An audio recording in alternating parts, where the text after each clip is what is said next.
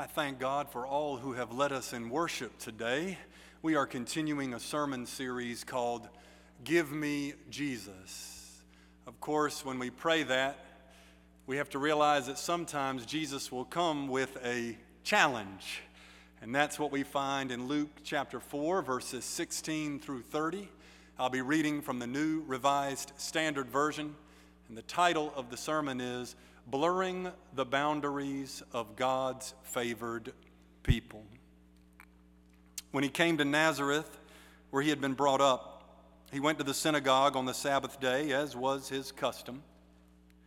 He stood up to read, and the scroll of the prophet Isaiah was given to him. He unrolled the scroll and found the place where it was written, "The Spirit of the Lord is upon me, because he has anointed me to bring good news to the poor. He has sent me to proclaim release to the captives and recovery of sight to the blind, to let the oppressed go free, to proclaim the year of the Lord's favor." And he rolled up the scroll, gave it back to the attendant, and sat down. The eyes of all in the synagogue were fixed on him. Then he began to say to them, "Today this scripture has been fulfilled in your hearing." All spoke well of him and were amazed at the gracious words that came from his mouth. They said, "Is not this Joseph's son?" He said to them, "Doubtless you will quote to me this proverb, 'Doctor, cure yourself.'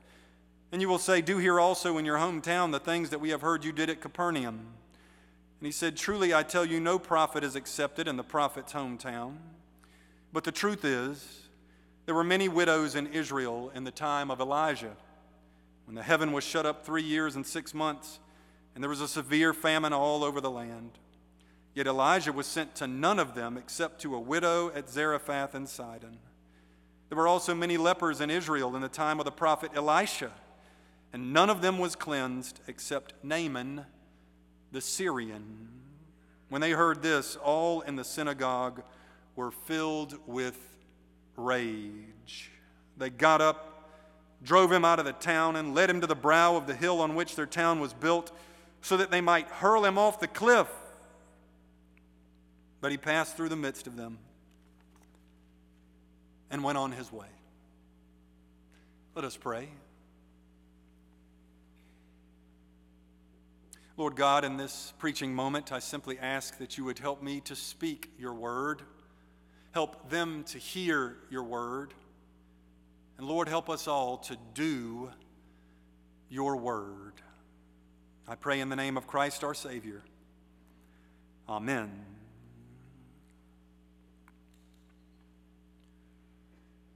On this holy day of Pentecost, as we think of the Holy Spirit, we recall that Jesus was conceived by the power of the Holy Spirit.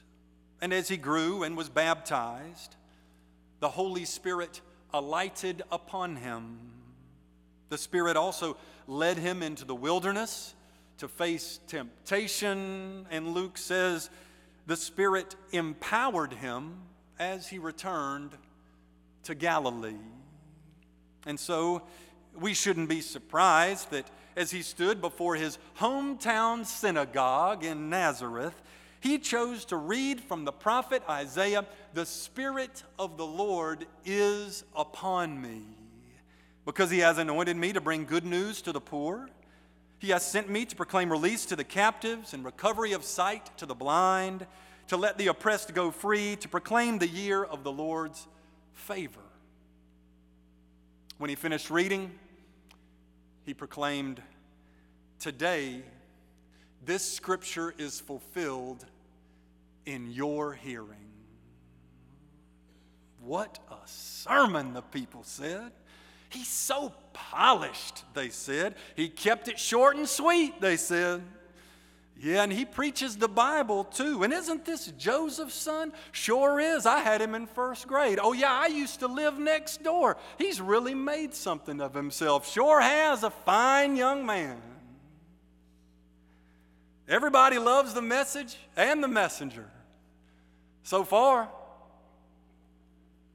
the congregation is admiring and appreciative. So far, Jesus is basking in the glow of profuse acclamation. So far, if only he had stopped there. There is a kind of sermon that says more than the people want to hear.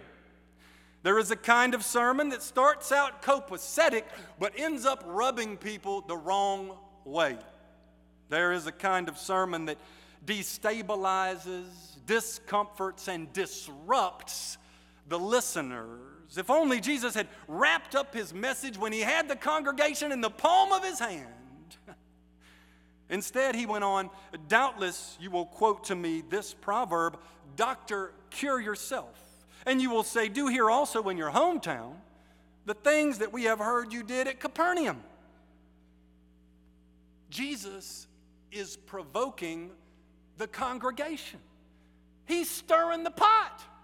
He's making trouble right there in the pulpit. Does he not know that people have enough trouble in everyday life and just need some comfort when they come to worship?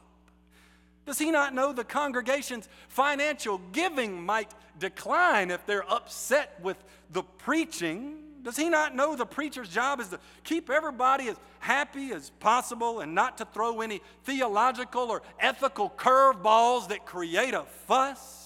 The deacons and the church council and the elder board would rather him stick to the conventional script. You know, a funny intro, a standard interpretation of Scripture, a cute story, maybe a poem, then say amen and let the people go to lunch. Yet Jesus' teaching is not designed to be palatable, but prophetic. His preaching is not intended to be tepid, but transformative. He's not cautious in the pulpit, but daring. He's not placid, but provocative. To preach like Jesus, therefore, entails upsetting the congregation. Not every Sunday, but at least every now and then. Christ-like preaching unsettles, confronts, and challenges. If nothing I say in this pulpit ever makes you bristle, if nothing I say in this pulpit ever makes you question your assumptions about Scripture, if nothing I say in this pulpit ever makes you upset or uncomfortable, you can be sure I am not preaching like Jesus. The point is not to be controversial, but to tell the truth. The truth is, Jesus continued, there were many widows in Israel in the time of Elijah. Yet Elijah was sent to none of them except to a widow at Zarephath in Sidon.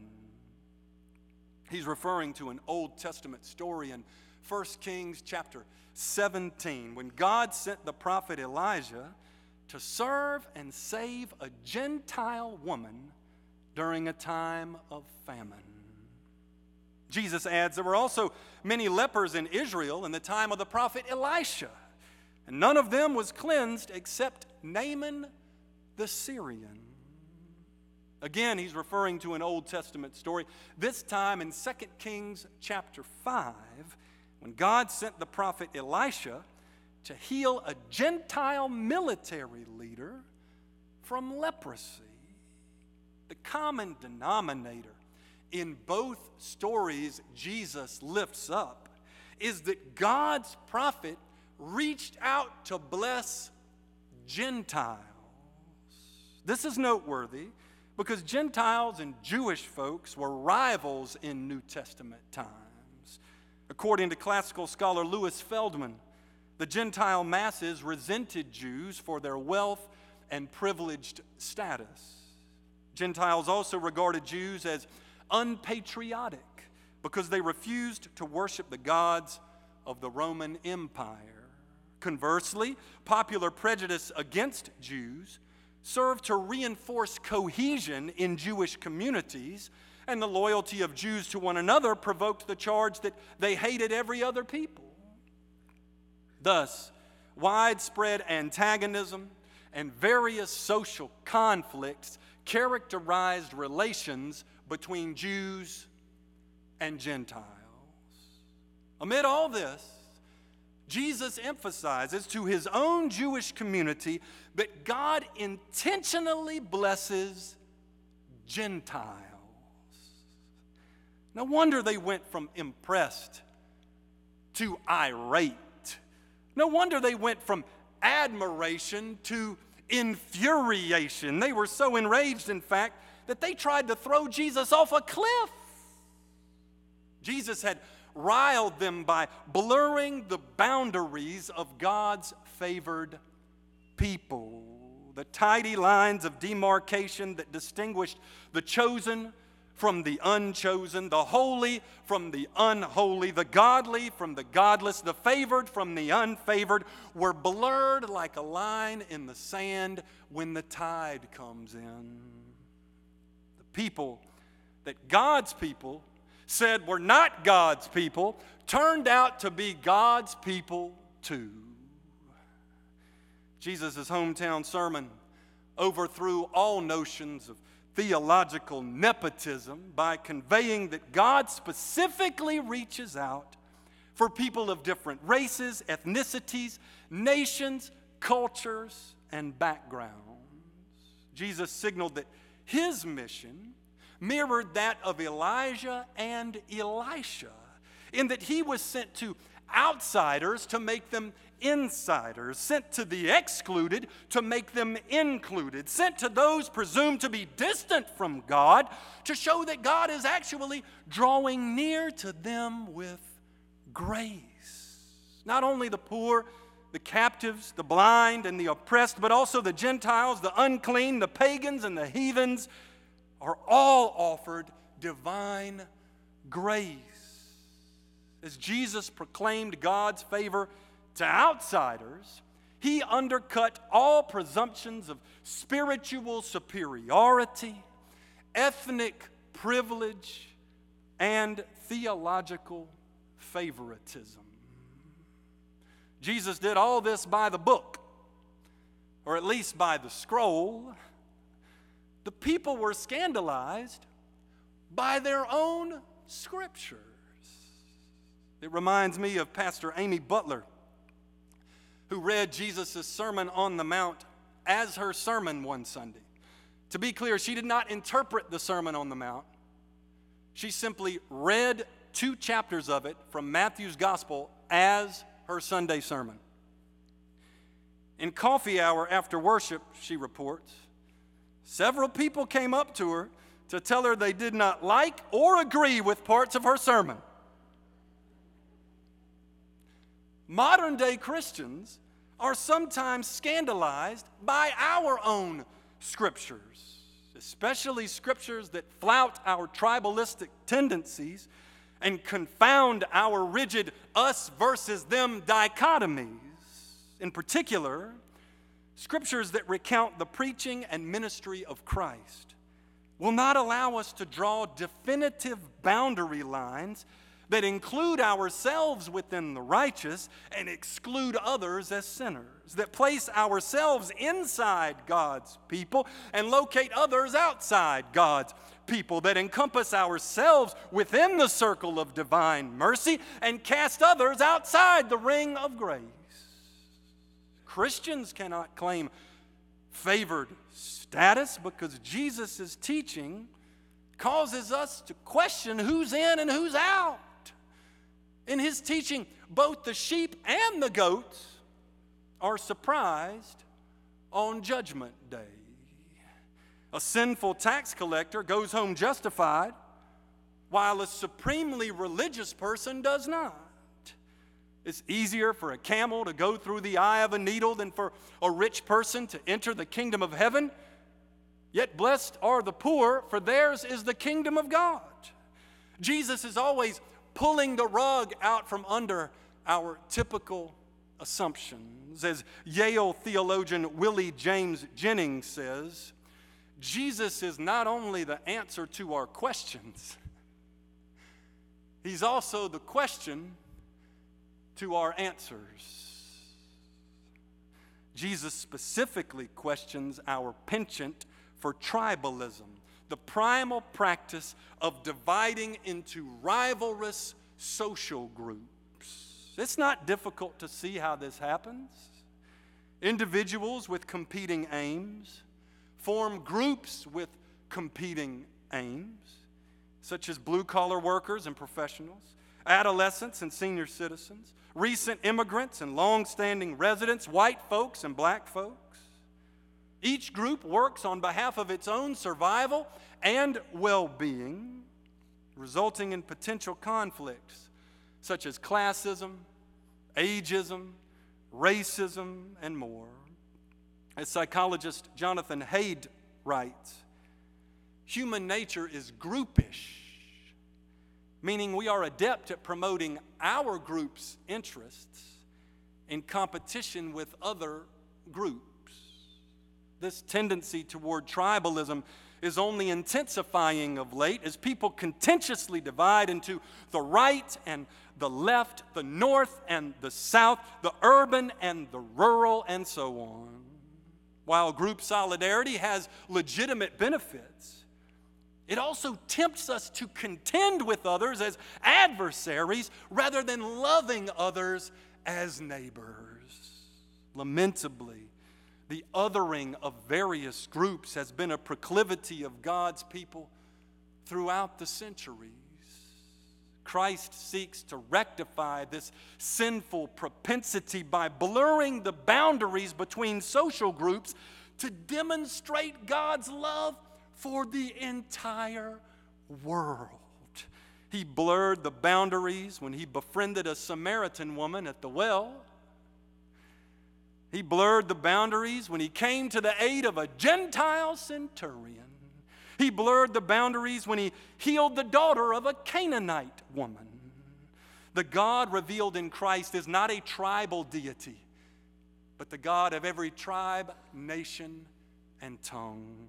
The God revealed in Christ is impartial, unbiased, and nonpartisan. The God revealed in Christ does not play favorites. Indeed, Christ shows that the endless us versus them dichotomies we so avidly construct do not determine who's in and out of God's kingdom, because God's favor is not reserved for certain groups. We like to set boundaries by finding our tribe and distancing our group from others. This makes us feel safer and makes us feel superior. We like to draw lines defining our good group over against other not as good groups. Earthly leaders seeking to energize certain demographics can further ensconce the us versus them mentality into the fabric of societies. Yet despite patterns of division, polarization, and tribalism which seem to be becoming trendy, Christ insists that God's favor is offered to all. He does not see things from a typical human vantage point. Christ has a higher perspective, a transcendent point of view. It reminds me of a phenomenon called the overview effect. The overview effect describes the profound transformation many astronauts undergo upon viewing the Earth from outer space. Psychologist Adam Grant writes, when you get to see an overview of the Earth from outer space, you realize you share a common identity with all human beings. For example, astronaut Jeff Ashby says, you can easily, from space, see the connection between someone on one side of the planet to someone on the other. And there are no borders evident. So it appears as just this one common layer that we all exist in. Author Jeffrey Kluger tells the story of the Apollo 8 crew, who in 1968 became the first human beings to travel far enough away from the Earth to view it in full.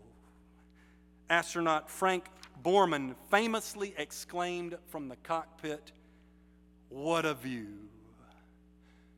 Later, he revealed that he was actually thinking, this must be what God sees. Although God's vantage point transcends that of astronauts, the overview effect is akin to the perspective that Jesus exemplifies. He sees all people from high above, where no boundaries are evident among us, where all peoples of earth are beneficiaries of God's unmerited benevolence. Although Christ recognizes the distinctions that make us beautifully diverse and takes account of the advantages and disadvantages that different groups have, he insists that no group is God's favorite, nor is any group ineligible for God's grace.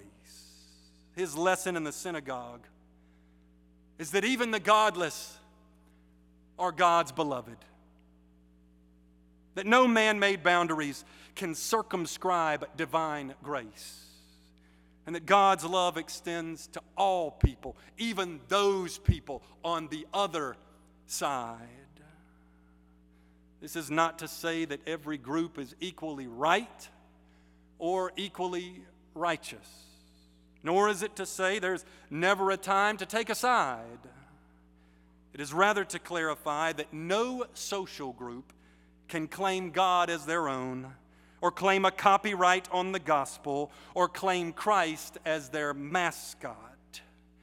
It is also to clarify that loyalty to one's group is not the same as loyalty to God. Indeed, sometimes group loyalty and God loyalty are at odds. This message of God's universal grace, this message of God's impartiality is objectionable within tribalistic contexts. It can even arouse hostile opposition, as Christ experienced at the synagogue. Somehow he managed to sidestep the mob that day, slipping right through their fingers.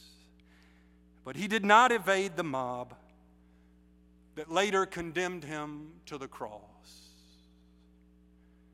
Instead, he died there. He died on the cross for Jews and Gentiles, all of whom he loved. He died on the cross for the chosen and the unchosen, all of whom he came to save. He died on the cross for the holy and the unholy, all of whom he offered grace. He died on the cross for the left and the right, the north and the south, the urban and the rural, the blue collar and the professional, the clean and the unclean, the adolescents and the senior citizens, the rich and the poor, the recent immigrants and long-standing residents, the prisoners and the free persons, the religious and the irreligious. He had an elevated vantage point as he perished, lifted high on a cross on a hill outside Jerusalem. He had a certain overview of humanity, and when he looked down, he saw no borders among the peoples. He saw no boundaries separating the favored from the unfavored in his preaching, his ministry, and in his death. Christ blurred the boundaries of God's favored people until we could no longer see them. By his inspiration, we can see a world without boundaries, a world without dividing lines, a world of beautifully diverse neighbors for us to love, to bless, and to serve. Amen.